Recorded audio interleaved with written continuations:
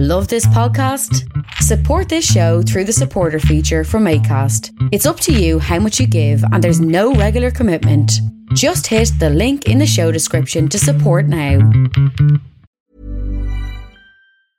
Hiring for your small business? If you're not looking for professionals on LinkedIn, you're looking in the wrong place. That's like looking for your car keys in a fish tank. LinkedIn helps you hire professionals you can't find anywhere else, even those who aren't actively searching for a new job but might be open to the perfect role. In a given month, over 70% of LinkedIn users don't even visit other leading job sites. So start looking in the right place. With LinkedIn, you can hire professionals like a professional. Post your free job on linkedin.com/people today. There's never been a faster or easier way to start your weight loss journey than with PlushCare. PlushCare accepts most insurance plans and gives you online access to board-certified physicians who can prescribe FDA-approved weight loss medications like Wegovy and Zepbound for those who qualify.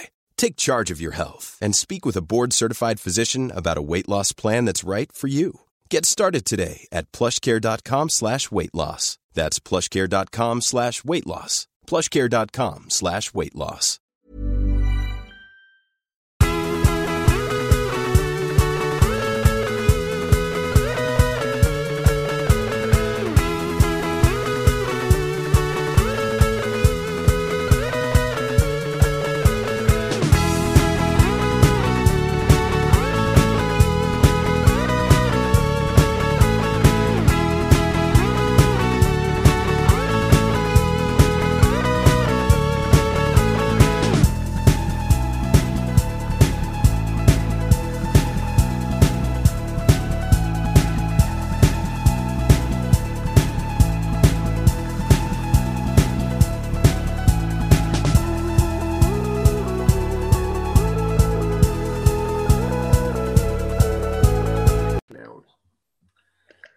Hello and welcome to this week's Smokecast. We took a little bit of a break last week, just catching up, letting the can supplies needed to replenish. They were replenished now on, and we came back, just the two of us, just to have an old catch up of a podcast. Oh yeah, I was letting the cans breathe, I suppose. Yeah. No, I was saying earlier on, I went to Worldwide Wines. So like, since the lockdown, I've gotten cans delivered to the house. I've dropped you cans that were also delivered to my house, and I've gone to a carry out, which is just has that kind of like not multinational, but like has that kind of like big chain experience where they're all the same, and it's bottles of Heineken and shit, or boxes of Bud and all stuff like that, and then they have this kind of a smaller craft beer selection. But like when I stepped into Worldwide Wines today, I was like, this is glorious.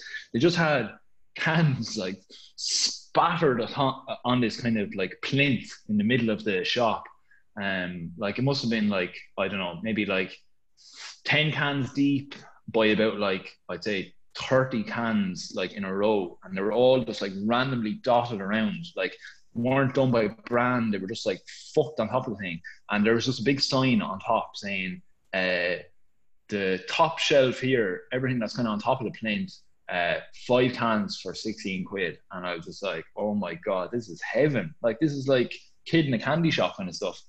And so yeah, went for a spattering of Yellow Belly and 8 Degrees. So I'm on the Castaway there tonight, and so actually not much of a change now from the last time I was on here. But as we were saying there beforehand, it's the night for it. Such a fucking gorgeous day there today. It's like 16 degrees or whatever. Really nice. Yeah, beautiful sunny day. So I'm also on the sour, but I'm not on a Yellow Belly Castaway. And I was actually thinking about this today when I was putting the cans in the fridge. And I was just thinking over like what we were going to talk about and stuff. And both of our favorite breweries, but one that probably has never featured as a brewery that we've actually been drinking on the podcast, simply because of a lack of availability of draft in the southeast, is Kinnegara and Donegal. Like, we are both huge fans of Scraggy Bay, and they've got some majestic beers. Scraggy Bay could be my favorite beer. It's up there with all the greats that from Yellow Belly and Metal Man and 8 Degrees and Rascals that we featured on the podcast time and time again.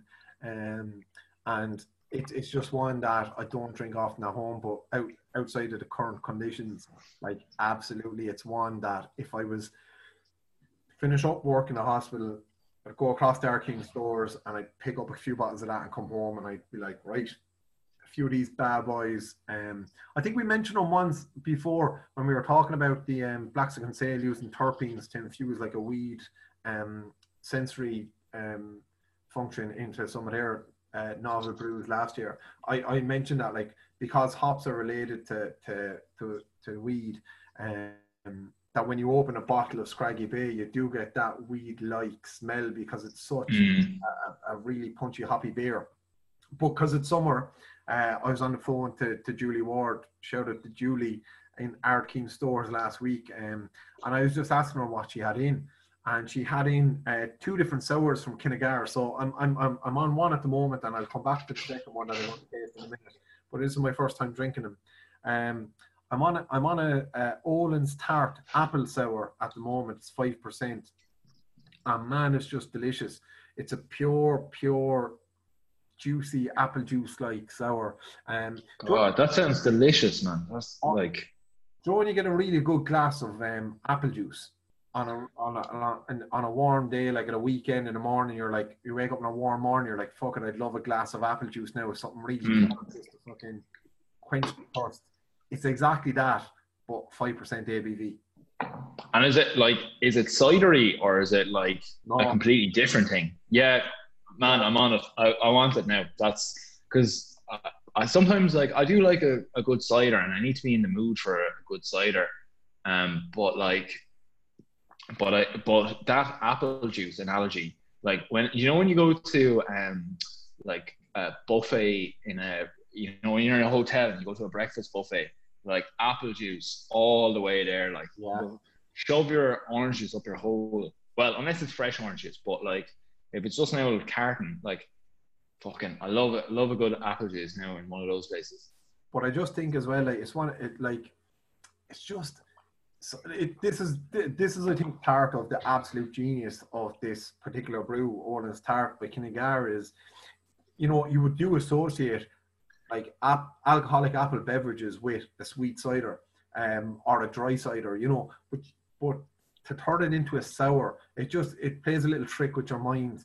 And I almost, when I was tasting first, I was like, I feel like, do you know those faces the judges make on MasterChef when they're not expecting something, and they're like, oh yeah, wow, yeah, oh man, yeah, really, really good. Like they're fucking genius brewers up there in Donegal, and massive shout out to Kinnegar for that. I'll come back to the other one that I'm going to try later midway through the podcast. High Glen, a dry hop citrus sour.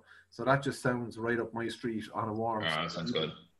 But it's fucking delicious, man. And I think this is one thing that, because I don't drink at home much, because I only tend to drink out in pubs in Waterford and Kilkenny, or at the odd time in Cork, and very rarely in Dublin when we're up there, is, you know what?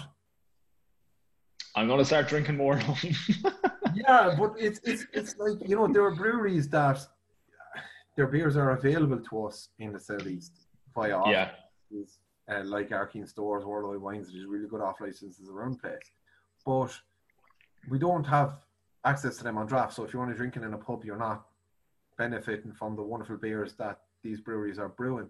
So I think one of the things that this pandemic will have an effect on me is I'm gonna drink a little bit more at home, but be like diverse and try new things, because this has certainly been an eye opener. We've been introduced to new breweries like Kildare Brewing Company, and then like facilitating ourselves to taste stuff like Kinnegar, and then you've got like the virtual beer festivals now where you're getting a box of like new breweries that you've never had before as well, and that's really good, really interesting. Yeah, like actually, like shout out again to the old craft beer community, but so we would have been kind of involved with like a few kind of beer openings and things like that, and like a few of those nights, but like they've been brilliant, but like you kind of nearly not that you felt that you were impeding, but like you kind of felt like that you were outside the community a little bit there, because it's, you know, brewers that normally meet up from like other breweries who kind of like would be encouraging like other breweries or whatever to try and, you know, just promote each other and stuff, you know, and these kind of know each other and stuff like that. But like I always felt that it was kind of like just kind of a tight-knit community, whereas I feel now with this craft beer community there has been a thing of like introducing people to this community and kind of building upon that, and like actually making the punters kind of part of it now, and spreading out a bit. I think it's class. I think it's a really good idea. I think we're sorry, I'm struggling there through my fucking Castaway. We're just awkward fuckers as well. I'd say that's part of it too. But I think in fairness, like the one thing that craft beer community showed me was like the independent brewers in Ireland. They really appreciate the trade that you give them, and they really appreciate people making an effort to drink their beers and appreciate what they're doing. Yeah, sorry, I wasn't saying now that those beer things were. I don't think they were intentionally trying to be, say, cliquey or like a tight-knit community, but I just think now that they mightn't have had the platform or mightn't have had the marketing right, or like the reach to like reach the local punter or whatever to actually develop. Whereas I think like this kind of craft beer community now kind of has developed something now that might be able to expand and bring in both the brewery and the punter themselves, like, you know. Yeah, and I think as shout out to them. Yeah, and I think as well, like a lot of our interactions with breweries and pubs would be like on social media. So like, the one thing the craft beer community get like enabled us as well was to, I suppose, put a face to some of the brewers as well. Like we were able to put a face on like the likes of Paddy and 12 Days and stuff like that. Whereas like we would have interacted with these people on Twitter and stuff like that. Whereas now you can put a face to the name or a face behind the brand as well, I suppose. I just want to say there. So just a quick review of Castaway there. So Kira came into the room and she saw I was drinking Castaway, and she goes, "Ooh," comes over, grabs a glass and like takes a little drink, and she's like, "Oh yes," and just walks out. Like Kira, who hates beer in general, like she fucking loves this sour. It's funny, like, because I think even Sonia, like who's been on the podcast a good few times, and we must actually get her on during lockdown and see what she's up to. Yeah. She's not a beer fan either, but she loves Castaway, and anytime they had a Castaway themed infusion in Grady's Yard as well, she was mad for it. Like, so it's a great thing to try if you're not into beer, you're more into spirits, and it's just a lovely drink.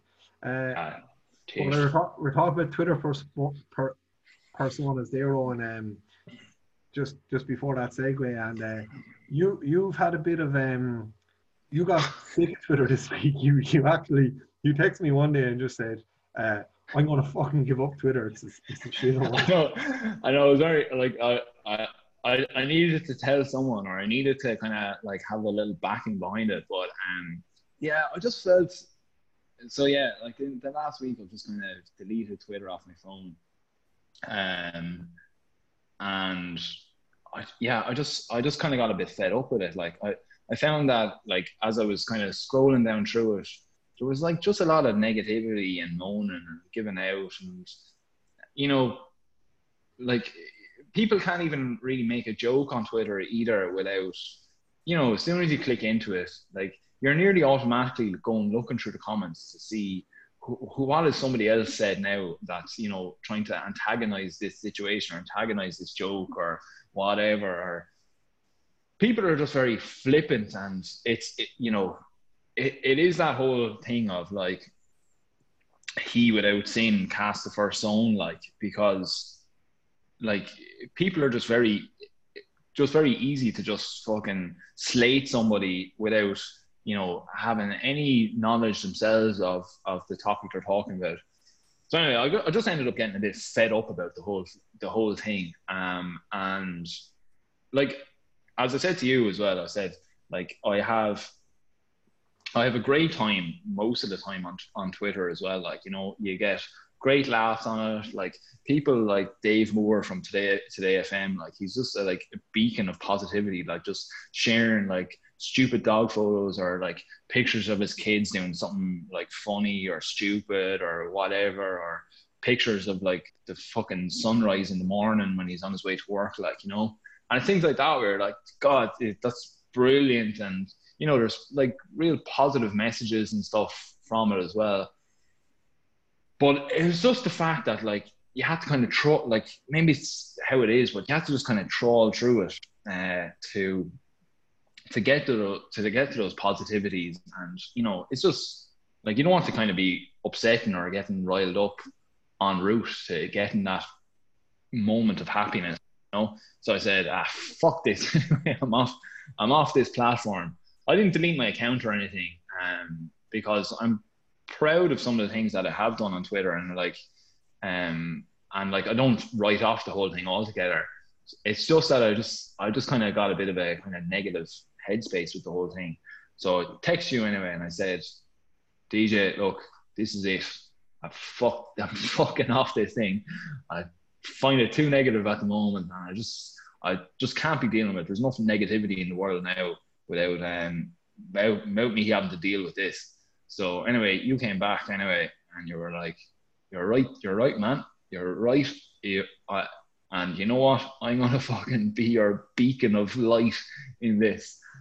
So you came along and you've offered the good graces to be my positive Twitter filter. So tell the lads what you've been doing.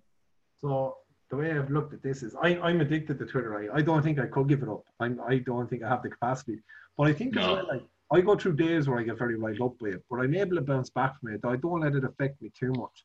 I don't think, now, listen, I'm a devil for the negativity, and I'll trawl through it, and I'll go through the comments, and there are days where I'll just argue with fucking arseholes on it all day just because, you know, I feel like doing it that day.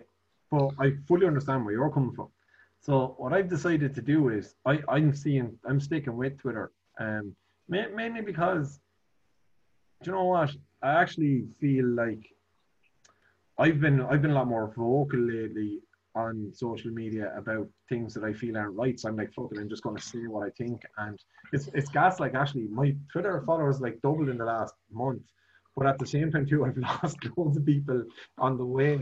So I'm like, right, that's grand. Like, but if you're saying so, if you're speaking your truth and it's pissing people off, then so be it. Like, and I saw a great tweet during the week as well. That means if I unfollow you on Twitter, it's nothing personal. Maybe I just don't want.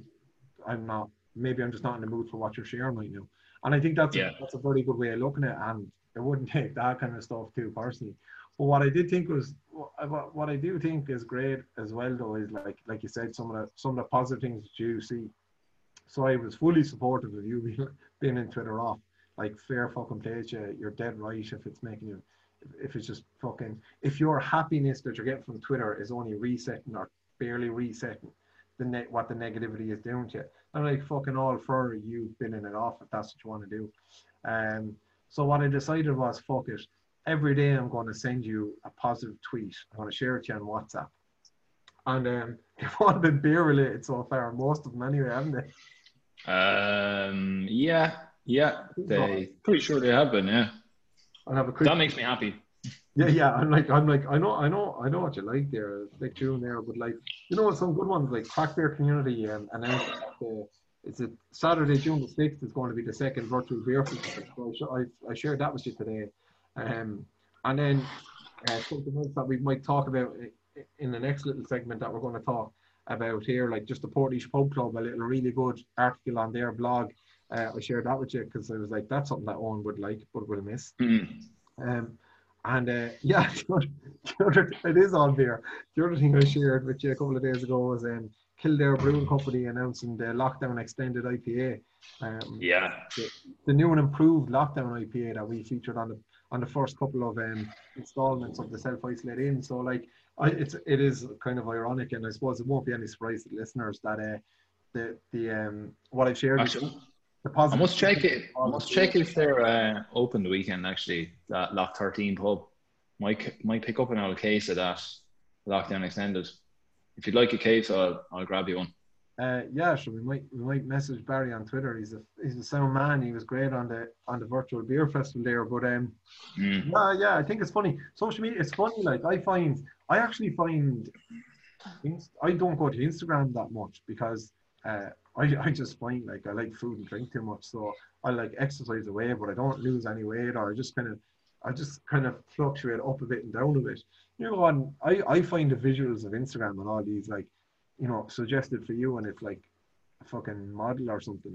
I find that, like, I'm just like, I don't need to see that. Like, you know, I find that in a way that Twitter nearly shows too much of the bad side of someone, then like on the flip side, Instagram nearly shows maybe a utopian false version of people as well. Definitely does. Like, yeah, like, so I think there's a nice balance there to be found, like whatever suits yourself, you know. Yeah, it's just social media in general, though, isn't it? Like, you can't, like, it's such a falsehood in respects as well. Like, you know, say even like that like a lot of those people on Twitter as well, like, who say your man who gave that abuse to Ian Wright, like over messaging, or whatever, direct messaging. Was it on Twitter or Instagram or something? Like direct messaging on Instagram, and Ian Wright shared it on Twitter.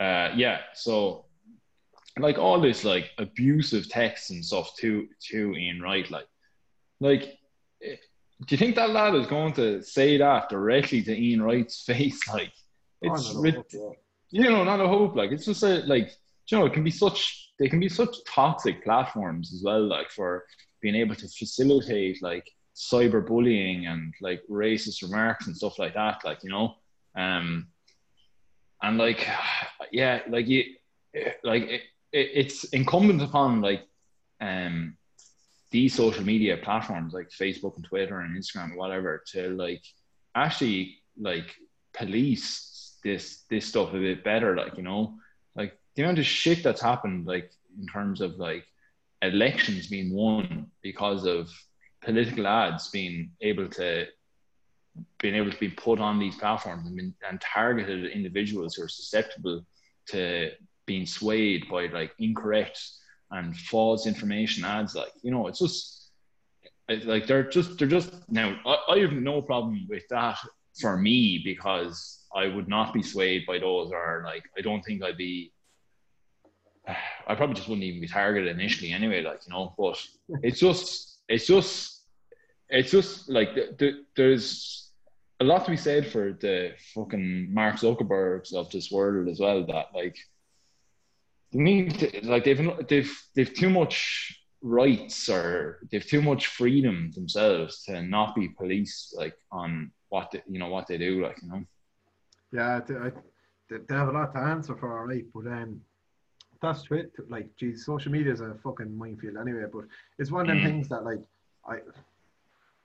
it's very hard to know when it's affecting you badly, and it's that's true. Yeah, it's a very good thing to do what you've done when you're like, not for this week. I want to take a couple of weeks off or a couple of months off. Yeah, and like actually, like I've deleted off my phone, but I actually kind of checked in. So if I've thought up of a really good tweet or something, I'm like, oh, I need to get this out and see what the crack is here, like.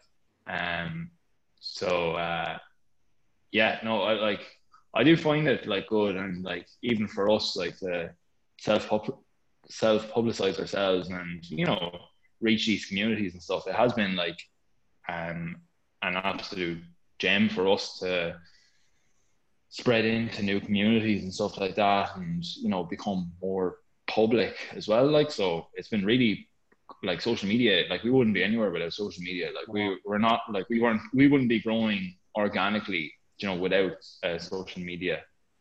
Very much. So yeah. Speaking about us and the podcast that we are, it's mad. Actually, I just have to quick get a charger there, but I'll be back in 2 seconds.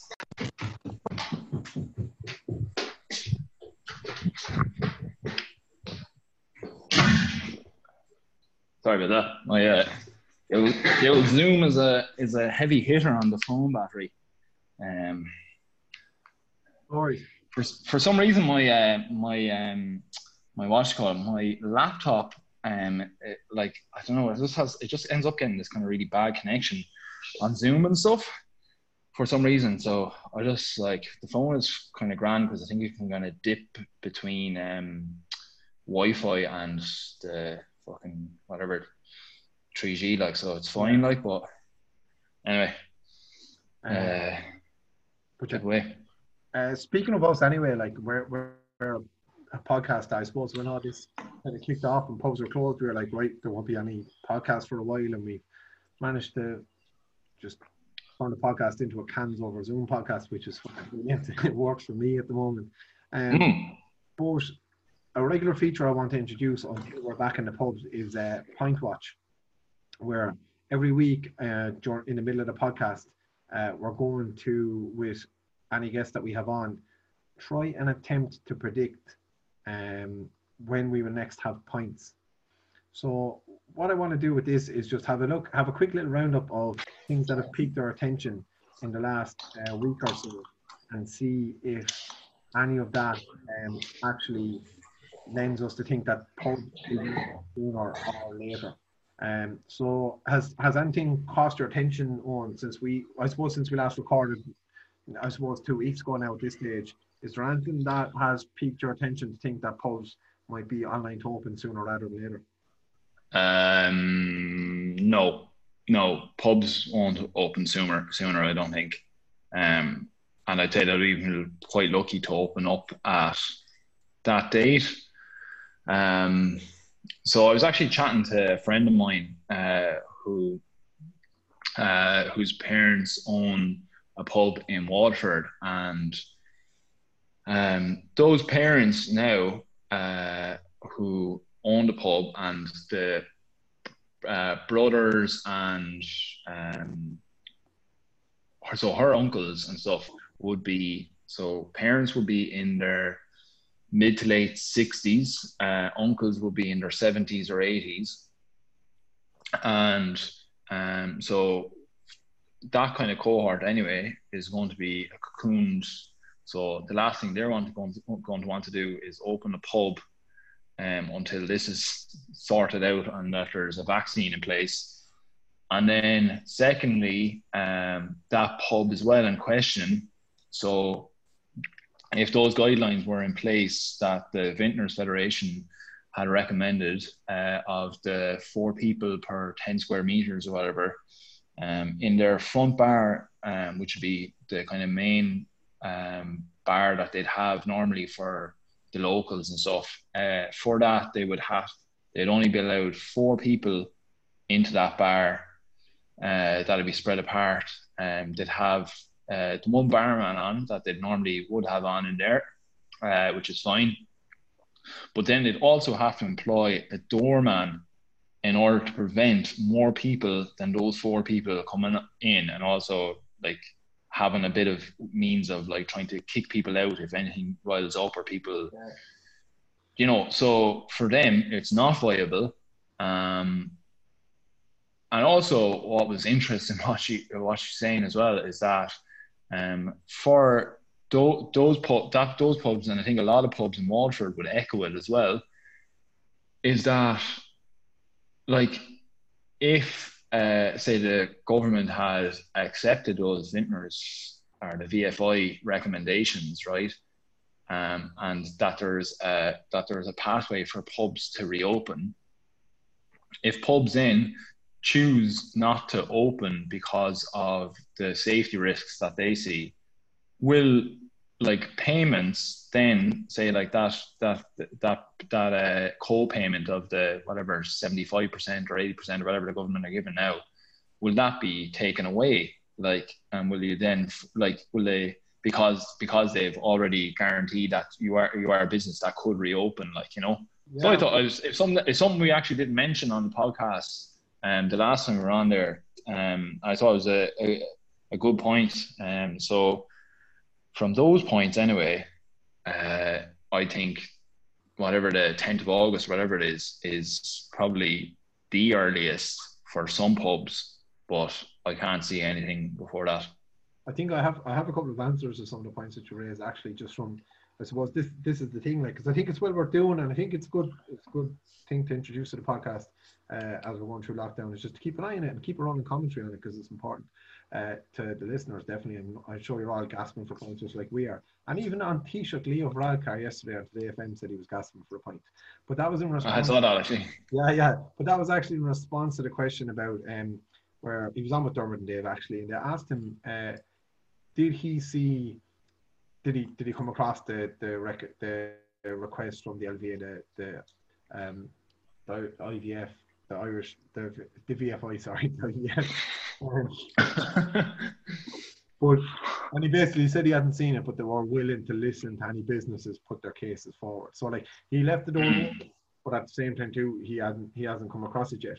But he did say in the Dáil, I think it was in the Dáil yesterday or this morning maybe, that any sector who they deem to reopen, and if a business in that sector reopens and offers a worker their job back, and that worker does not feel safe going back, then that worker will no longer be entitled to the COVID payment.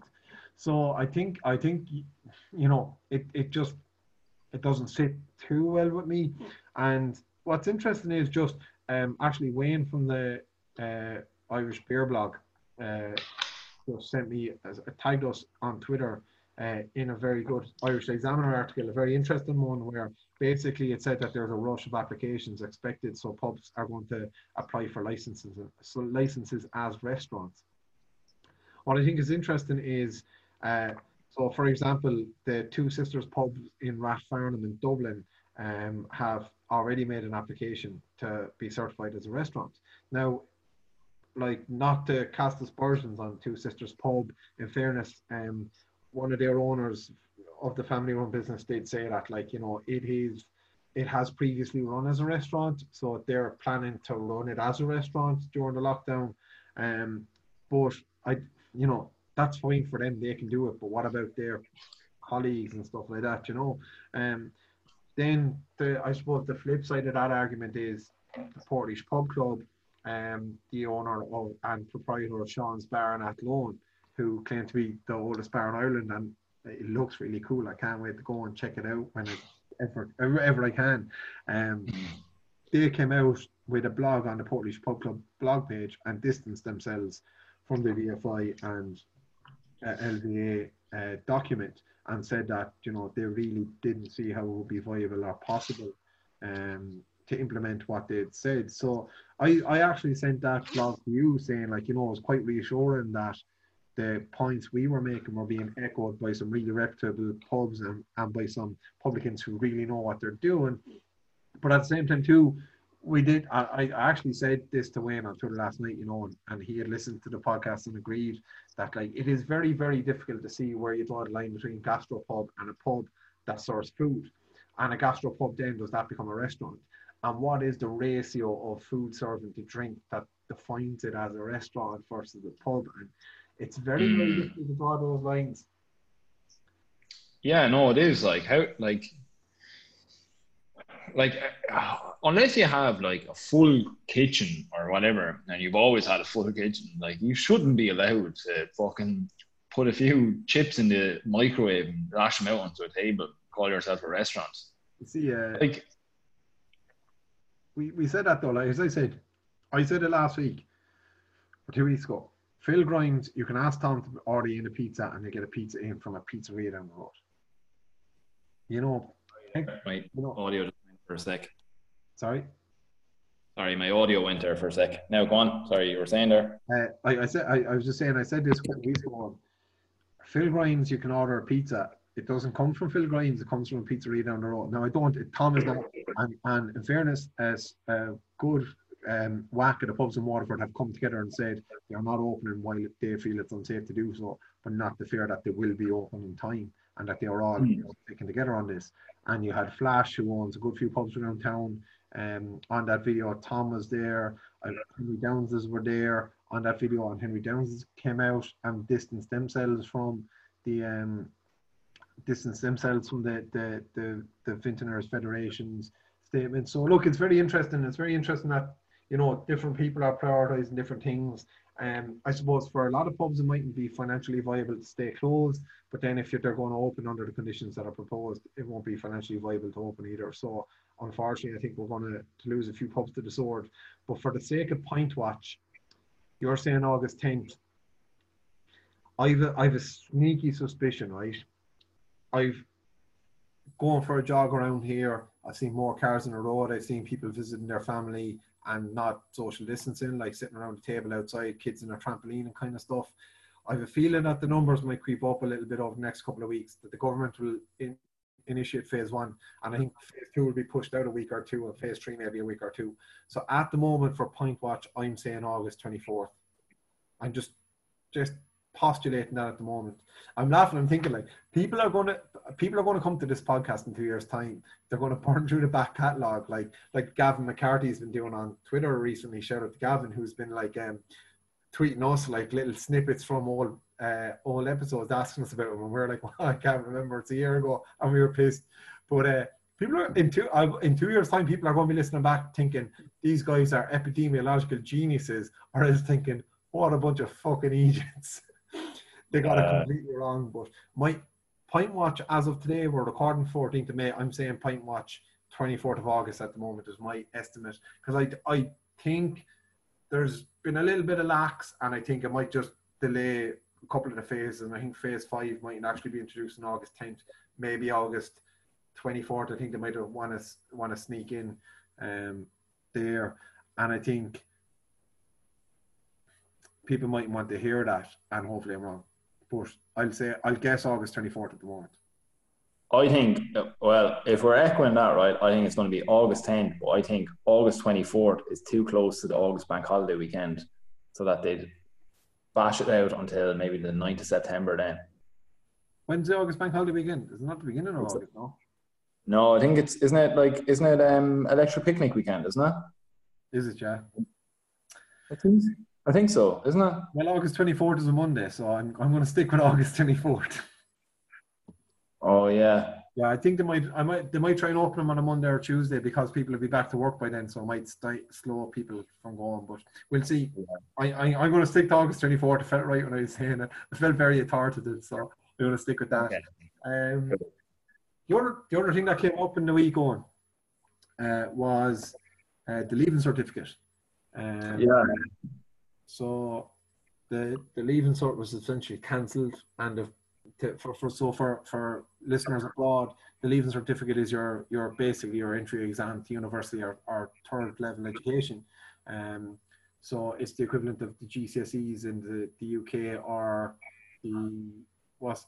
I actually don't know what the final exam, like your senior year entrance exams for college in US. Pardon my SATs, is it? Maybe, yeah. So possibly, yeah. I'm not sure. Basically, so the entrance exam for third level education has been cancelled, and instead we don't have continuous continuous assessment in the Leaving Certificate in second level in Ireland at the moment. So the teachers are being asked to give an estimated grade that the pupil will get, and then the principal ratifies them, and then they get sent off to the Department of Education, which I suppose if you're still safe to sit the exams, you think, oh, well, look, that's possibly a fair way to do it. It also puts a lot of pressure on teachers to give students a good result. It's open to, you can see how it could be easily exploited. But I think also as well, I don't want to do teachers disservice. I think it puts very unfair pressure on teachers. But the other thing that really was a stickler for me was when the results go into the Department of Education, they then get statistically realigned to what the expected score of that school would be. And that really sticks with me, because I went to a disadvantaged school and I did a really good exam. And it would have unfairly, it would have disproportionately,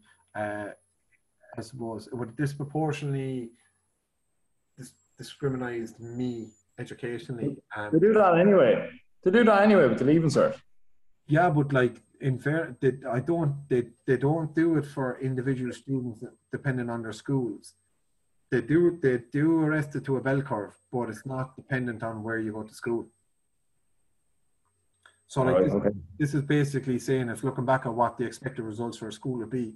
And every year people from disadvantaged schools do exceptionally well in trying circumstances, and they will be disproportionately marked down relative to someone in a more better well-off school. So that kind of stuck in my craw. That was one of my Twitter rants this week. That was one of the things that made me upset online during the week and put me on a little bit of a rampage on the Facebook and the Twitter. But I don't know what you make of it. Sure. Look, you have to feel sorry for him. Like there was never going to be a fucking good answer to this, was there? Like there were never going to, like there was never going to be anything that you're going to please everyone. Like I always listen to the Dermot and Dave podcast back on just podcasts, like and they had like people on who were saying, oh, we're delighted, and then people who were saying that they're absolutely gutted that they'd been gearing up for this, and they were saying that, like, you know, for a lot of students, and like myself and yourself included, we would have been high achievers in the Leaving Cert. We would have gamed the system right, like, but that it's like the Olympics. It's, you know, you're trying to peak at the Leaving Cert, like, you know, you're trying to get everything ready, like, you know, and peak for the Leaving Cert. So, like, say even for myself, like my mocks, I would have been, I don't know, maybe like probably 100 points off or so, I'd say, like based on those results, or maybe 60 to 100 points, I'd say, less than what I would have been. So you are kind of building towards it, and you are peaking, like, you know, and they do say you're meant to kind of go up, say 20% or whatever overall in how from your mocks to your leaving.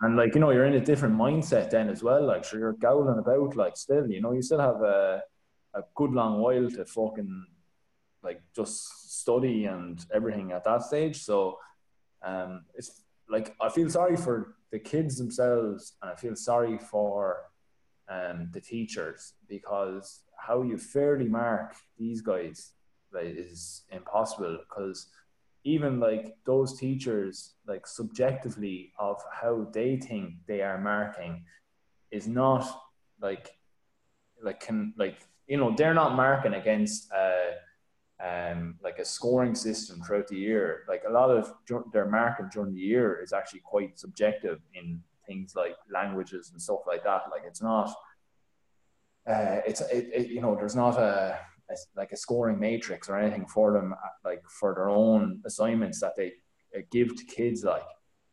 So I find it very difficult altogether, and I think I would have hated to be in this situation now. Yeah. I haven't said that.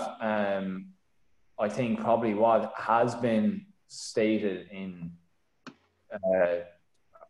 doing this corrected system, or whatever it's not projected, but it's whatever your corrected score or something. It's not, I can't remember what the actual terminology for it is. Projected grade by the teacher and then corrected by the Department of Education. Yeah. Because I think it was Leo wanted to distance the word predicted from it, because that sounds as if it's kind of subjective a bit, but it's actually meant to be analysis of corrected grades or something like that. I don't know. But having said that, it's probably the only way that probably could have been done this year, really. Like, you can't be putting kids into a fucking room and making them sit to leaving. And I think the option then for an alternative or another Leaving Cert, even though you will be skipping a year of college or starting a year later, is probably the best result, I think, as well. I think as well, we were going to actually, this is one of our very first draft Snowcast topics as well that we did before we kicked off, and we were testing to see how we get on with doing a Snowcast. So we were in Phil Grimes' pub, and we pressed record on a fucking voice recorder notes thing or something, like, and we recorded a few segments on this. And as well, I think in that segment as well, we were saying that like the Leaving Cert is like you were so young at like 18 to be choosing what you're doing that like I know it's not probably the thing that people want to hear at the moment, but like it actually may not be the worst thing in the world to have another year like of growing up before choosing what you want to do. Yeah.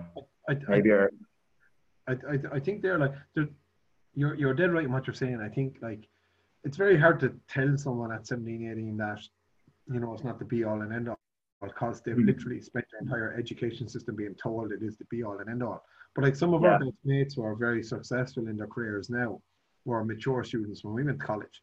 You know, like some of the mature students we went to college with are doing fantastic things in their careers now.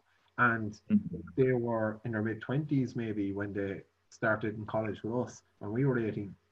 But the other thing I think is, the one thing I think it is very unfair, but thinking about my own school experience and how if this was applied to me, how would it, if this situation occurred when I was in school, how would it have disadvantaged me, for example? And there's a couple of examples that came to mind where I just think the imperfections just don't sit well with me, and I think there's people going to be adversely affected unfairly because of it. So sport, for example, I played a lot of sport in school, so missed a lot of classes. You can think of that what you will, but you know, so as you said, like we did quite well in the exams. So I think some of my teachers would have had the impression that I wasn't working as hard outside of school as I was, because I wasn't in the classroom as often to demonstrate, because I was off at sport. The other thing as well is people listen to podcasts and know that you know, I'm very passionate with the Irish language. My Irish language teacher in secondary school never gave me an A, you know, even though I possibly deserved it in a lot of the time, because he just wanted to motivate me that much. He was giving me B's and C's to try and motivate me and try and drive me on to dig deeper and do better. And he used that as a motivation tool. Now, a teacher 2 years ago when someone's in fifth year can't predict that this is going to happen. So they could be looking at B's and C's for a student who earned an A, but they're trying to just stimulate them a bit more. So I think that leads into the predictive grades because they have to submit the scores throughout the years into the school database anyway. So that's being used to judge whether a student is being graded fairly or not, I believe. The other thing too is maturity. Like I had a completely different attitude to my exams when I was 16, 17 going into fifth year, and for fifth year, then when I went into the final year, I was like, right, I need to fucking buck up now. Like, you know, most people are like that, I think. I can't remember too many people taking the Leaving Cert very seriously 18 months out, you know. So I think that is going to skew things a little bit as well.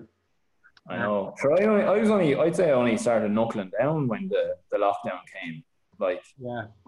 Like hitting the library hard, like around March, April, like that's when I really went at it. Like, you know, I was like going to the library weekends and stuff then, but like prior to that, like it was like a bit of a laugh, like being going to town smoking fags. And but the other side to this as well, like I mentioned earlier, that I went to a disadvantaged school. There were 6 of us in the honours maths class, and like I was handy enough at the old maths, so I was confident enough getting an A in it, like getting a good score.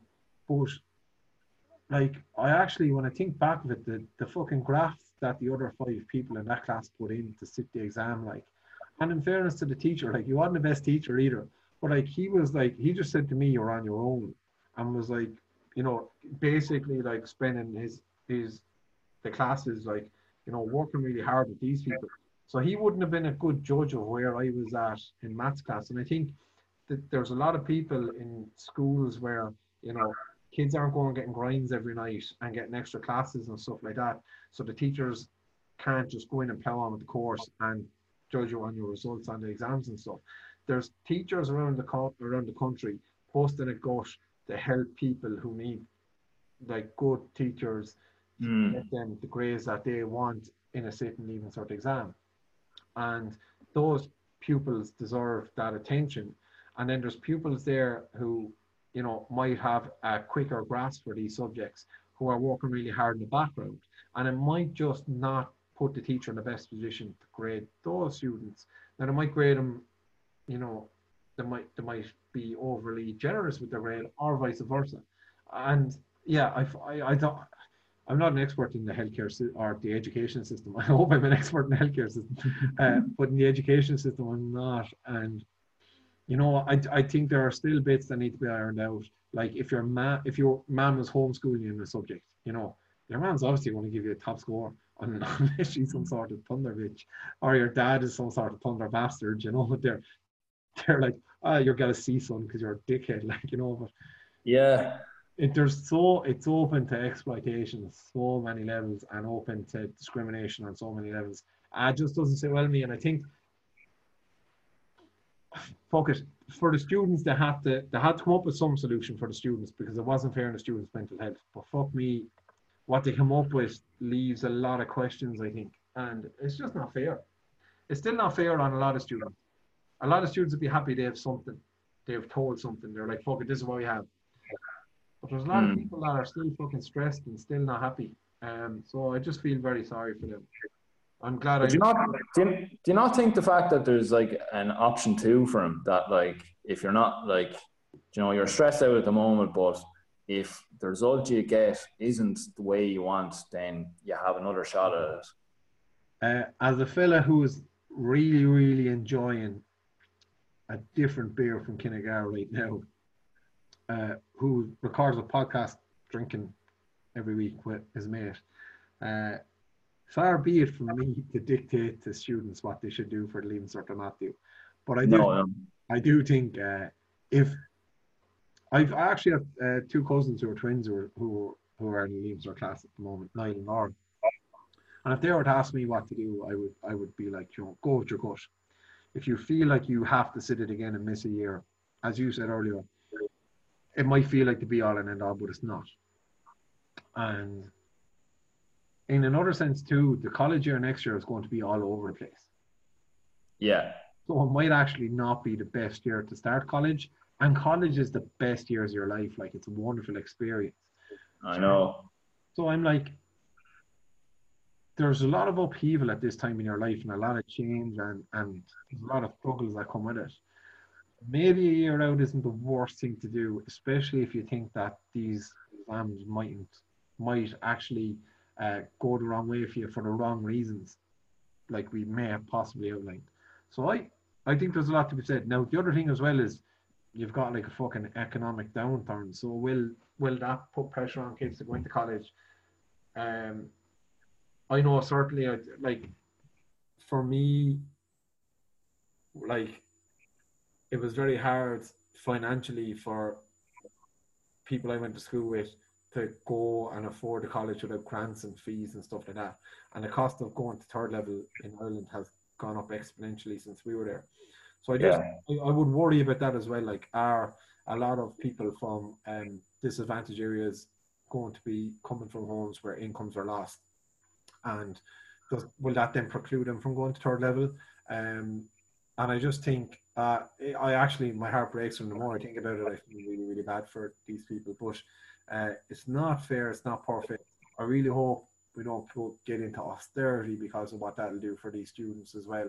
But I do think what you said is right. If there's the opportunity to take a year out and breathe and start university when university is more likely to be normal than what it will be in September and October, November. I think it's October, November they're saying they're going to open. That might be the right time to start. Maybe September 2021 rather than October, November 2020. Maybe give yourself a year to fucking, I don't know, do whatever. I think you've probably made the best point there of that the 2021 class would probably be a bigger, better, fucking more badass class, so maybe it is probably better, like, enjoy the sesh a bit better, like, you don't want to be going to, you don't want to be starting in September there, we're in lockdown still, like, the pubs, imagine going, no nightclubs. Imagine going out in the pool and there's social distancing measures. Yeah, Jesus, we have it cracked. Fucking call it off, Leo. Call off this fucking college year for a year. College next year is not worth it. Not worth the fuck. By the way, speaking of something that should never be called off, this fucking High Glen dry hop citrus sour is phenomenal. It's mad. Like, do you know the way with a sour, like you're just expecting a bang of tart at the front, like a bang of sourness. The fucking hops come through, man. It's hoppy at the start, and then it's this lovely citrus sour clean finish, man. People need to get on this. If you have the opportunity to buy some cans of High Glen dry hop citrus sour in the next week, do, because it's fucking gold. It's brilliant. Lovely. Grand.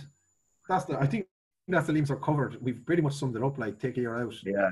Solving the world's problems, 1 point at a time. What'll end up happening now is if this goes viral, everyone will opt out of getting the predicted grades, and they'll all end up sitting the Leaving Cert anyway to go to university a year later. So we should we'll give work experience to anybody who is off for the year. We'll get students on the podcast doing our social. We will write fucking massive reference letters for anybody who wants to join us on the pod. We'll pay you in cans, and we'll pretend that the reference letter comes from something important that we did, not a drinking podcast. Absolutely. Twitter or Google, anything. Like, we'll say whoever you want to be. KPMG, anyone. Yeah. We'll know someone that works somewhere, and we'll use their name. It'll be grand. We'll give them a heads up. We finished the last couple of podcasts with something I want to reiterate again on. So actually, Waterford Food Bank put out a statement today saying that now 5 Aldis around Waterford are taking donations at the till as well, which is brilliant. Oh, that's good. So again, like, you've seen all the doom and gloom stuff. Like, Owen hasn't, because he's been off Twitter, but the government's going to have a 30 billion deficit this year. We've got possibly like 500,000 unemployed at the end of this year. The economic outlook doesn't look good. Now, whatever the solutions are, like, we have our own opinions, and then we won't get into that because the podcast has gone on long enough. We're going to wrap it up now and all that. But I think what's blatantly obvious is a lot more people are going to need food banks this summer than needed them before COVID-19, and the food banks need your donations. So find out who your local food bank is. If you don't have a local food bank, get on to your local councillors or whatever to see what can be done about it. And if you do have a local food bank, see how you can contribute to them. So in Waterford, I think that thing from Aldi is quite good. So I know in it's Tesco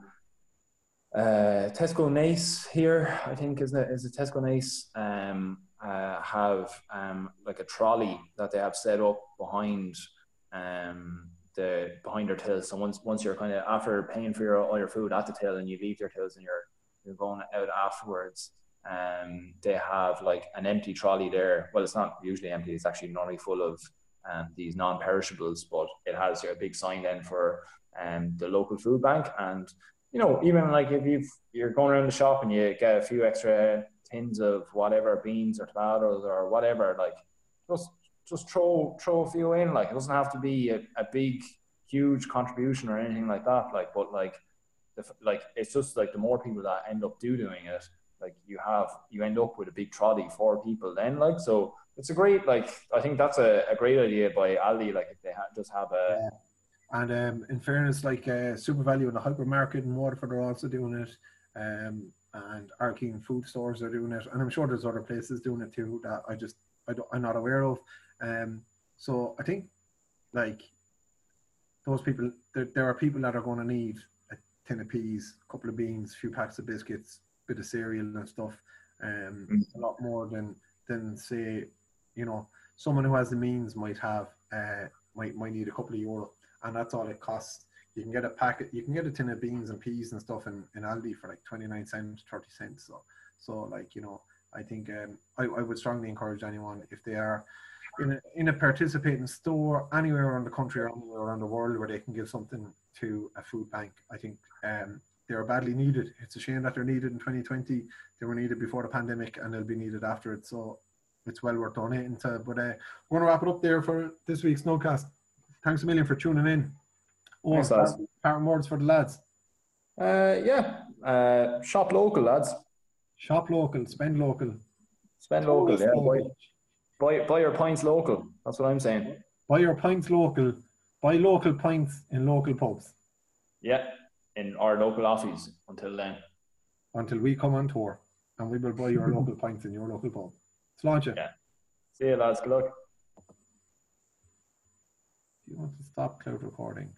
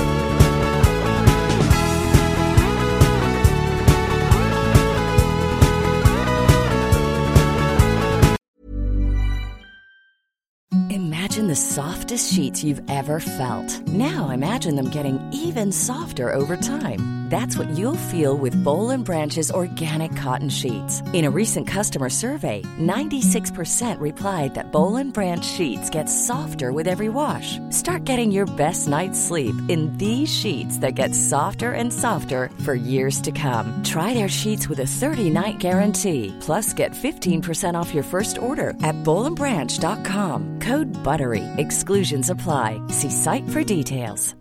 Hi, I'm Daniel, founder of Pretty Litter. Cats and cat owners deserve better than any old-fashioned litter. That's why I teamed up with scientists and veterinarians to create Pretty Litter.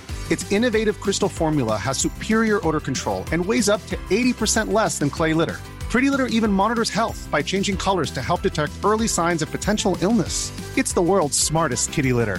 Go to prettylitter.com and use code ACAST for 20% off your first order and a free cat toy. Terms and conditions apply. See site for details.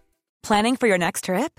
Elevate your travel style with Quince. Quince has all the jet-setting essentials you'll want for your next getaway, like European linen, premium luggage options, buttery soft Italian leather bags, and so much more. And is all priced at 50 to 80% less than similar brands.